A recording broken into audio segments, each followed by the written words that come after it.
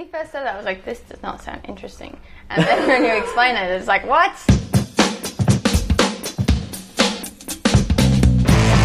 You're listening to In Situ Science, where each episode we meet a different scientist, find out about the stories behind the discoveries they make and the lives that they live. I'm your host, James O'Hanlon, and in this episode I am joined by mathematician, business developer, and space exploration entrepreneur, Solange Cunin. Solange, welcome to the podcast. Thanks for having me. Did I pronounce your name right? I should check that. Great, good. Off to a good start. So, Solange, I want to ask, if given the opportunity to go to space, would you do it? Yeah, of course I would. I don't know many people that wouldn't. It would be amazing. Although it's very, I always wanted to go to Mars, and always thought I'd be that first person. I taught my nieces and nephews where to find Mars in the sky so that they could wave to their Auntie Lala and things like that. but my partner now says that I'm not allowed to do a one-way trip. Well, yeah, people are talking about it now. If the first people would probably be a one-way trip. Yeah. Right. Yeah, so even that's tempting? Pioneer. I'm a very social creature. I don't think I could do it. Not a one-way. I enjoy people's company. Not even to be the first person to be that groundbreaking explorer? Look, it's tempting. It is. It's very tempting. The other thing I'd worry about is if, people would have to live with me in a confined space for many a month. You're worried about the other people in the trip. I'm slightly annoying. More than slightly annoying to live with. I'm quite loud and annoying. I won't comment. That's fine. I'm the worst person to have in the house if you've got a hangover. So not in a space shuttle. Yeah. Do you remember where your fascination with space started? Yeah, I get asked this a lot, actually. Or has it just always been there? Well, I don't know. So I had a really odd upbringing, not standard. So I grew up in a forest, out of town in the country, and it's like a black zone for light pollution. So there's. Oh wow! So I grew up. Whereabouts is that? Just mid-north coast of New South Wales. Mm-hmm. So I grew up with the full pelt of the Milky Way, and my dad was a sailor, and we'd always go up and look at the constellations. Although I call them all different things to what everyone else does, because apparently he taught me all the wrong names. I'm pretty sure I thought Orion was the saucepan, but anyway. I got taught the saucepan. Is it? Yeah. As an adult, I've been chastised over that. The part of the Big Dipper or something is the handle, and then it goes down. Yeah. Oh. Well, I got ridiculed for that at one point, because they're like, it's clearly Orion. I'm like, well, whatever. My dad told me it was a saucepan. Which is clearly it's more mundane than Orion. I don't know. Not that I'm right, but I know what you're talking about. It's definitely a saucepan. But so I just grew up under that, and I don't really know why, but I was apparently from the age of 5, for some reason I wanted to be a physicist or a particle physicist and work at CERN. I must watch something on SBS or something, I don't know how a 5-year-old knows about this kind of stuff. It was kind of just an obsession. A little bit of an obsession. It was very much like a farm girl who would be running around with the animals and building stuff. But I begged Santa Claus for my first telescope when I was about 8.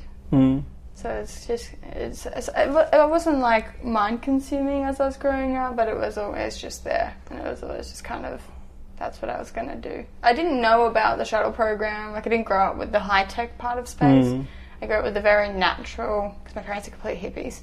I grew up with the very natural aspect of space. The night sky, and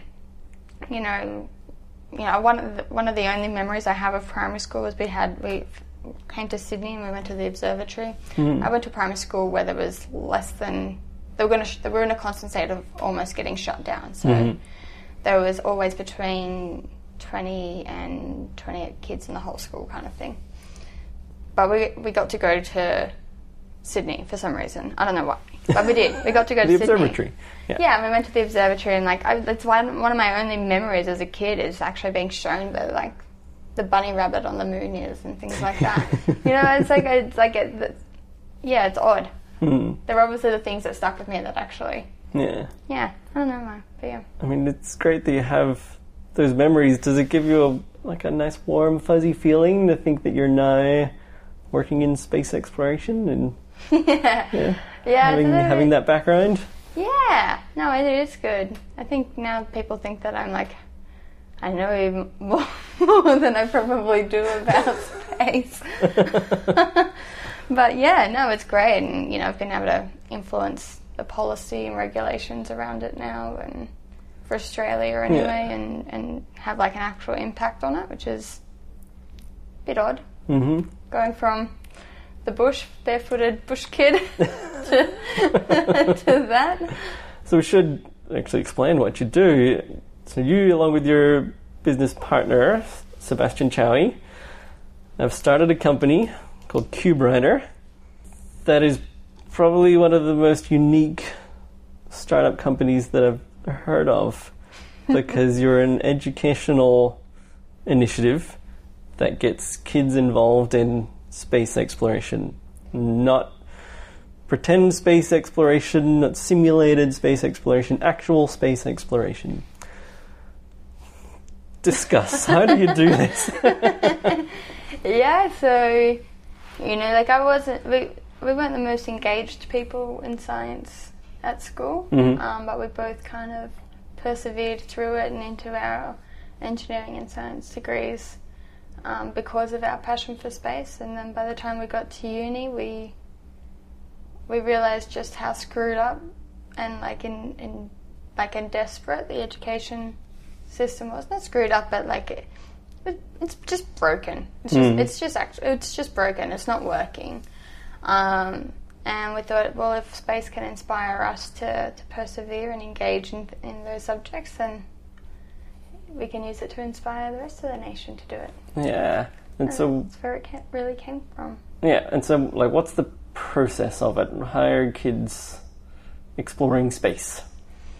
So we've got what does CubeWriter do? Is the short answer. Yeah. So we've got an entire curriculum and education program that gets embedded within the science classroom. So you don't go to science, you go to mission control.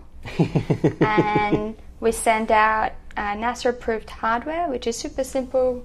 Most of it's open source and commercially available, but we've put it all together in a way that NASA says yes. And it's basically just a sensor module, so a dozen different sensors on there. And so they learn how to code it, they learn how to get the data, analyze the data, make meaningful conclusions from the data, which is something that lots of people miss when they learn of statistics, actually what does that mean?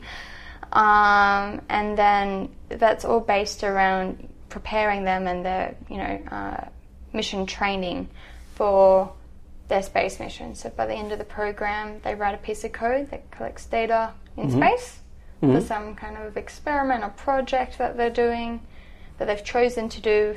The more creative, the better. And we launch that up to the International Space Station. And then run it up there, so they actually get the real space data, and they get to watch a rocket go up and be like, "Hey, I'm part of that one." So that's pretty amazing. So each school group gets a little sensor or a little chip that will get shot into space, collect data just for that school group, and sent back to them. And that's great because that's it's not just sweeping for data. The kids actually have to figure out, all right, what question are we going to ask? That's been the hardest part for a lot of people as well, is we give you a dozen sensors, we give you time in space, go wild, but then it's really hard to actually think about what you want to, what you're going to do in space, and that blank canvas is actually really daunting. So it's, that's something a hurdle we weren't expecting to have to overcome, but it's just interesting. So we go through a full design thinking kind of process now, and have a scientist partnership program now, so that and come up with good Spark. questions. Start sparking, yeah. I mean, that's essentially getting at what you plan to do, is to sort of overhaul the education system, particularly in science, because what science is all about is asking questions, and it's testing hypotheses, and that's exactly what this system is about. I don't know, I get the feeling that people have this idea that science is just bookkeeping of facts and knowledge, but it's really the question. Yeah, I mean, they really haven't changed the way they teach science in the last 100 years. Yeah. And so science classrooms are still blackboards, or maybe they've upgraded to whiteboards. Maybe they've got a smart board, but it's usually got permanent marker or a whiteboard marker on it. It's usually used as like a projector screen kind of thing, and they're still using Bunsen burners and ticker tapes and, and you learn about the scientific method, and it's a class, and you probably apply it once or twice in your whole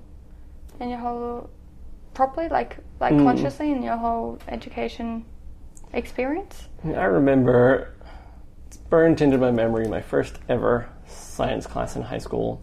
I was super excited because of all the possibilities of what we could do.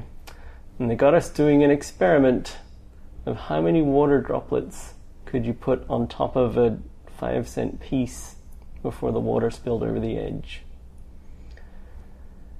And that was the experiment they had us do. Was that fun? Did you No, enjoy that? I was livid. Because it was the most dull thing on the planet. It was this whole idea, we're going to, teach you experiments, simple first and then get more complicated. Yeah. And so you had to, try and predict how many drops would fit on and then test to see if you're right. But see, that's the thing, is that people think that kids aren't capable of doing stuff, but you talk to kids and they're so capable. They're like adults. They're seriously like adults, and they might not know formulas or content off the top of their head, but they know how to wiki it better than you do anyway, right? Like, they know how to find that information better than any of us anyway, so they're literally, I don't know, I find that I get really frustrated actually when you hear teachers just completely underestimate the capabilities of their students. And like, actually, they're completely capable of doing this. Maybe you're the one that's not. And, by you being scared of taking that dive, your students are going to miss out. It's very annoying. I mean, so speaking of bad education experiences, I wanted to ask you about mathematics. So you have a background in mathematics. Now, for me, this was another one of those subjects where it was taught very badly in school, and it meant that as an adult, I had that sort of aversion towards it.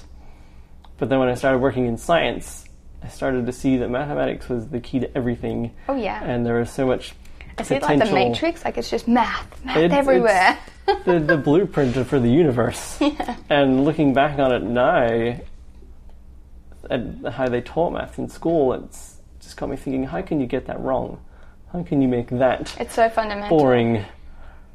I mean, did you have a good maths education as a kid? Is that how you ended up studying it? Yeah, I did. I had but it wasn't about the way that they taught it.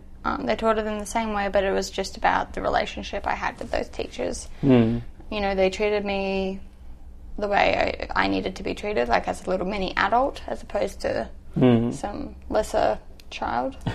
There was that mutual kind of respect. And I think everyone in our class has benefited from having teachers that did that. And we just had teachers that just genuinely really loved maths. Yeah. Were excited to be there and teach us maths. And I get that I was in the top class in my school, and so obviously, we got the best teachers in the faculty or whatever. But it's the only reason why I did maths degree.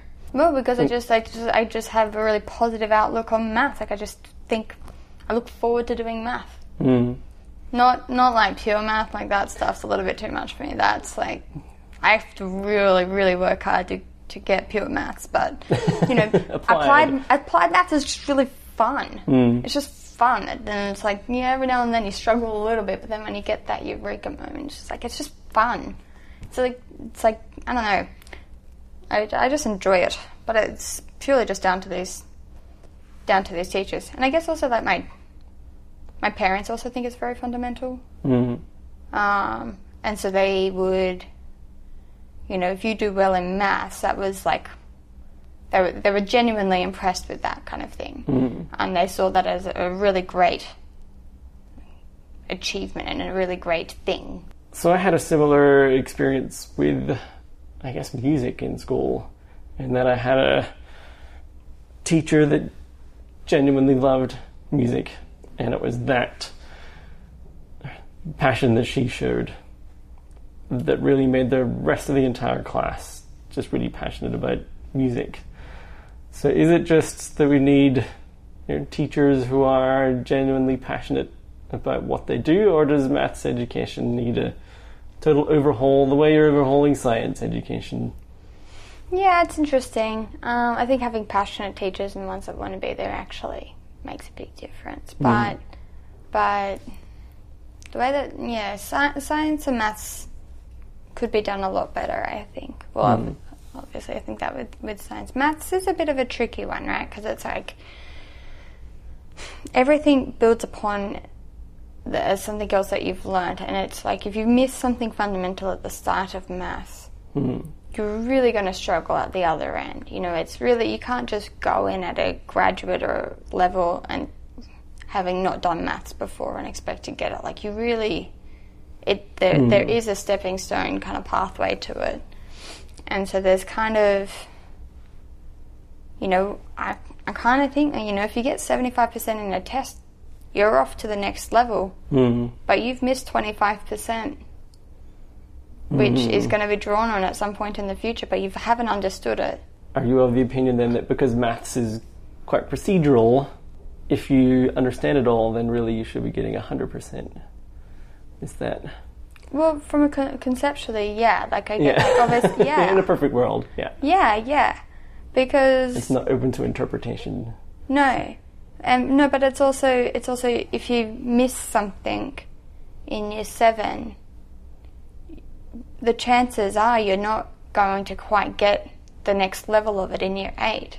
You really need to understand each level of it to get the next one. Otherwise, you're just going to get like in engineering terms, it's kind of like the errors propagate, and kind of there's very few chances to bring it back down and even it out, so you're at like an even playing field.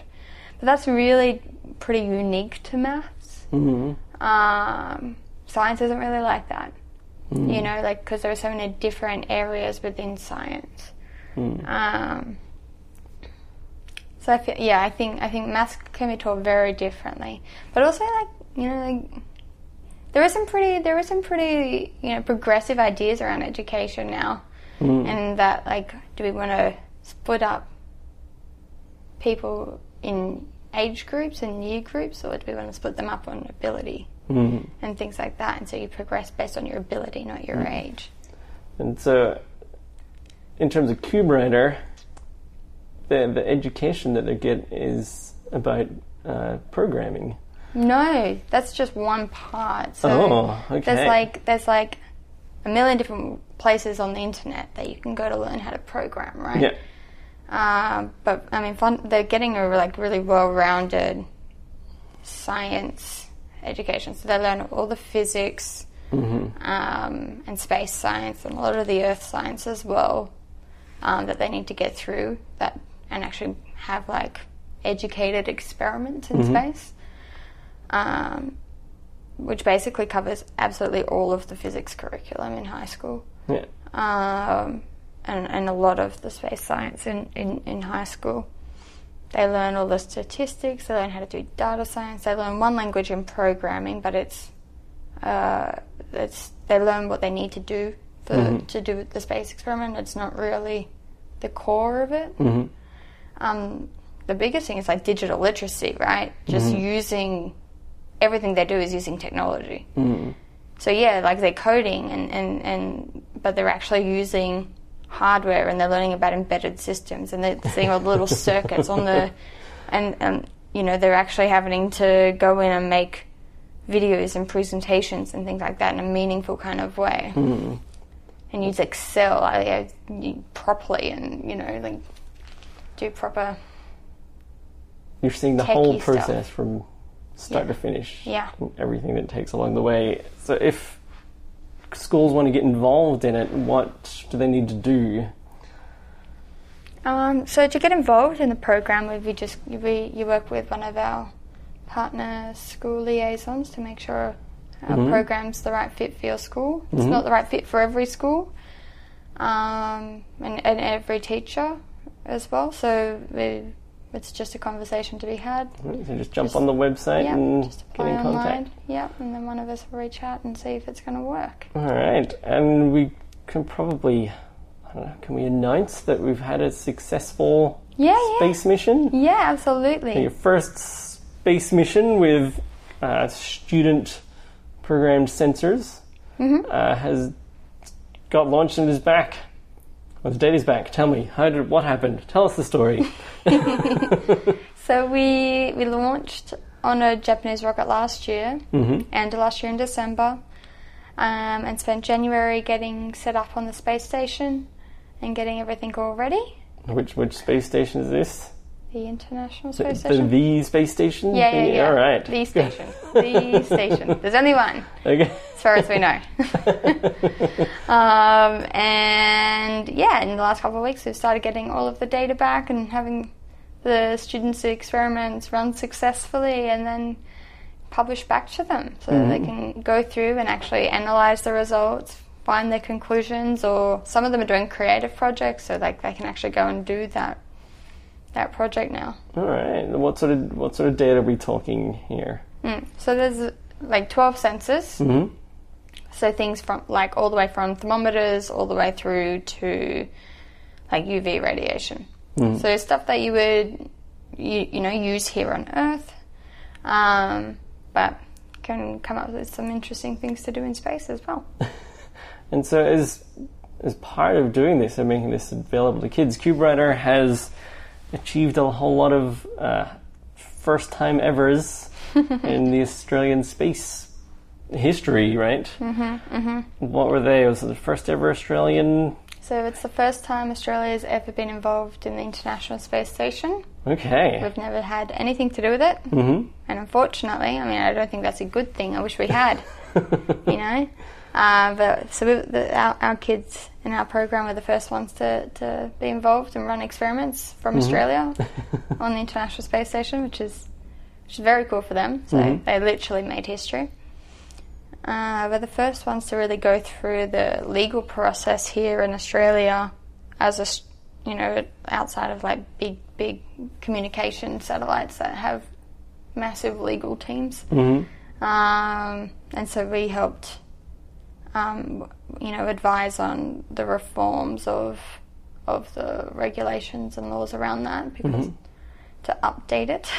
So is space becoming more open then?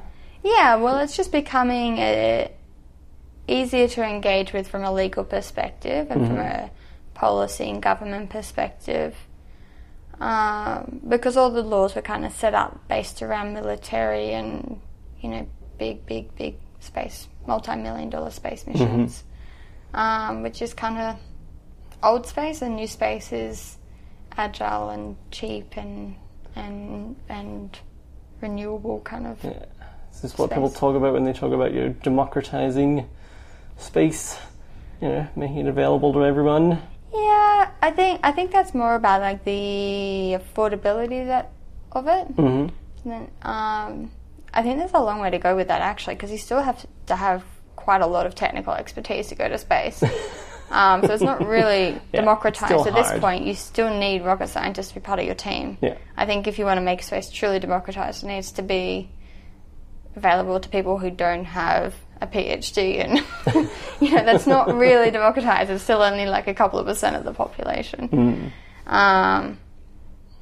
But yeah, it's definitely become way more affordable so that more people can access it from affordability perspective. And then the regulations just mean that it's kind of lending towards it, like having a commercial market for space, which is in line with the rest of the world, so we can, have something to do with the SpaceXs of the world. Yeah. So could that be a potential future for companies like CubeRunner, is having individuals, organizations, booking space on the sensors that you provide, sort of thing. Yeah. So I think that's the point of the new space, is that it is like easier access to all of it. I don't know if people will be able to book on ours unless they're a student. Yeah, let's stick with the kids. So you've started your own company. You've kicked off the Australian space industry. You've just had your first successful space launch. I'm going to ask the question that you get asked every single time you do an interview, and I'm sure you're sick of it. Oh, yeah. How old are you? No, I'm 24. You get asked that every time, right? Every time. Yeah. Sometimes they ask me to introduce myself with my age, and I'm like, that's not how I talk normally. I'm not sure. So I'm 32. This year I made a coffee table out of an old skateboard and some cricket stumps. That's super cool. I want to make a coffee table out of crates. That's what I want to do. That was my achievement for the year. How does it feel? Does it, like, you're stuck right in the middle of this whirlwind. Do you feel the achievements? Do I feel them? Yeah. When that rocket took off, I felt ecstatic. Like, it was the craziest feeling ever when that rocket took off. I guess the rest of it, I haven't really had a chance to stop and look back and reflect at it, because it's just been so busy and hectic. At some point this year, I'm going to go and have my honeymoon and things like that, and I'm going to have a chance to actually stop and like just reflect on the last That's right, because year. you got married right in the middle of... I got engaged right in the middle of it, and I don't have time to get married at this Okay. point. But at some point this year, I'm going to have to make time So for we're that. going to do the marriage first and then the honeymoon. I'm not even worried about the wedding part. Okay, I'm worried about yeah. the I want a vacation. Yeah, you can go to space. Organising a wedding is going to be easy, right? I just want a vacation. So now that the mission's been successful, you still can't relax. You've got to get all this data. We've crunched. already. Well, no, it's we've already doubled the number of students that are doing the program this year. So we've got to do this year's space mission. Okay, and is there a launch date scheduled yet? Not yet. Not yet. Still got to pick what rocket we're going to go on. Oh, you get to choose. A little bit. Yeah, you do get a little bit of choice, because there's more than one rocket that goes to the station. So I think we've got the choice between 2 American ones, SpaceX and Orbital Sciences, and then Japan and Russia. Okay. So we've got 4 rockets, and it just depends on their timelines. And so, obviously, none of these rockets are coming from Australia right now. Does Australia need a space industry? Yeah, I think so. Like, I think the time's come for us to have a national space agency, our own NASA. The economic and social benefits of it are just, you can't argue with them. The return on investment from a government perspective is, you can't argue with it. And we can look at other countries to see what that is, and it's actually, you can get minimum 4x return on your investment into a space agency or a space industry. Where's the money coming from? What's for people outside of the space industry? What are we talking about in real terms here? Is it money from maintaining our own satellites, or what is this? So for a national space agency, the initial investment has to come from the government, obviously. And it can be from anywhere from Earth observation. So right now we spend billions of dollars buying data and pictures of Earth in Australia. Yeah. and it would actually just be cheaper to have our own satellites up there, collecting our own data, instead of just buying the data of other people's satellites. You know, we've had 2 NBN satellites and an Optus satellite go up. Not a single Australian engineer was employed to build those. They were completely done offshore. All right. You know, and as a result, you know, I did aerospace engineering as well. Only 1 or 2 of us expected to be able to stay in Australia to do it, to get a job in our field. Yeah. So everyone goes, but actually there's work here. Yeah. But we just send it over. It's it makes no sense, right? Because so before QBrider, you were working for, what was the company again? I wasn't. I was a student. Well, when you did you an internship or something with a space exploration? Yeah. So at a like satellite, like what's it called? Well, basically just they do this amazing like real time prediction of satellite movements and things like that. It's like engineering software, but combined with gaming software, so it's actually user friendly and like good. Yeah. So it seems like Australia has, you know, the expertise and the everything's there for us to have our own space industry. Why hasn't it happened? It's a great question. I think we just need to decide to do it, and by we I mean the government needs to just decide to do it.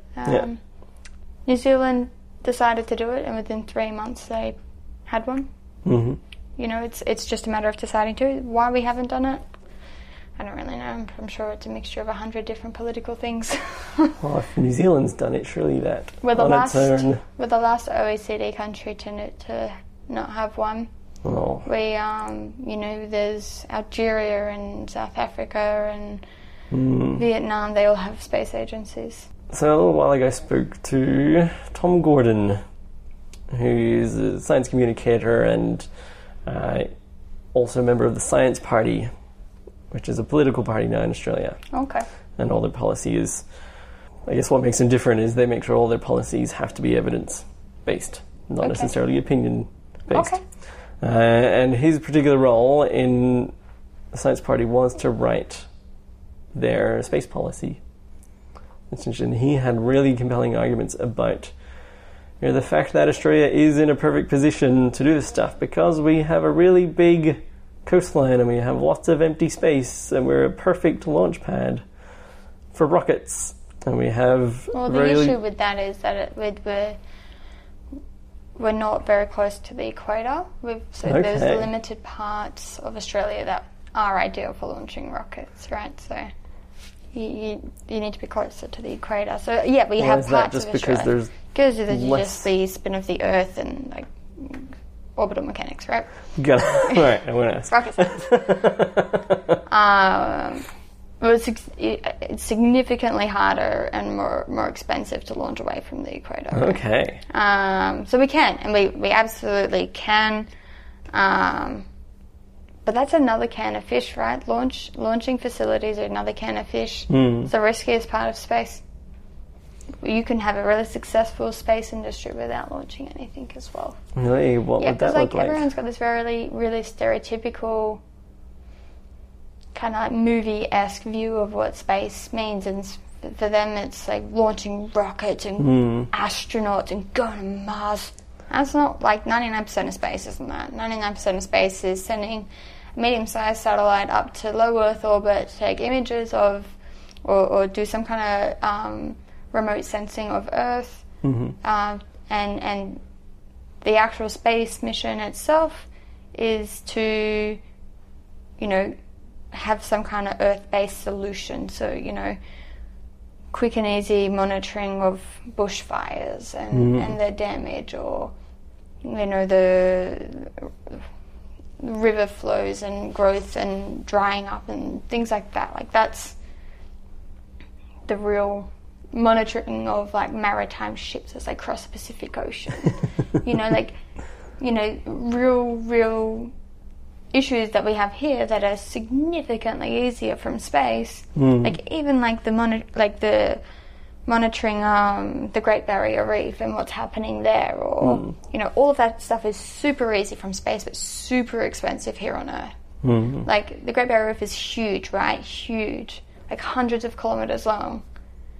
But you see all that instantly from space. Whereas can you imagine the cost of getting like either like a UAV or a plane or a helicopter to just constantly go up and down? It's so much more expensive than sending a satellite up and getting a photo every orbit. And so Australians, I guess what you're saying is we could be building our own satellites, if not our own rockets, build the satellites themselves. And yeah, absolutely. I mean, the rocket's the most risky part of the space mission. If you can avoid that, I would. But I'm a business person now, so I kind of like, you know, that's the riskiest part. You wanna de-risk it, and there's more to space than what you see in the movies. Yeah. And what you see in the movies doesn't necessarily mean that that's the best thing for a country to do in space. Well, right now you're leading the charge in a lot of ways.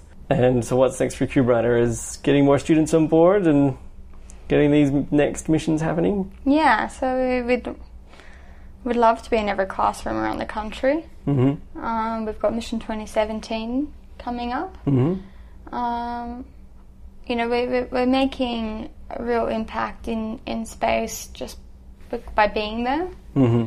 I think it'd be lovely to see us make some real impact on the education sector as well, and on a broader scale like we have in space, and reaching more individuals. Sounds amazing. Right, All's Lunch, thanks so much for coming on. Thanks for having me. Can we send people to the website to find out more? What's the website? Yeah, just cubewriter.com. So it's just CUBE Writer? Yeah. All right. Perfect. Cool. All the best. Thank you. All right. Thanks very much for listening, everyone. If you want to hear more episodes or find out more, check out insituscience.com. You can follow us on Twitter with the handle @InSituScience. I'm on Twitter with the handle @JamoHanlon. If you want to help out the podcast, make sure to subscribe and jump on iTunes and give us a review. And until next time, have fun. We'll talk later.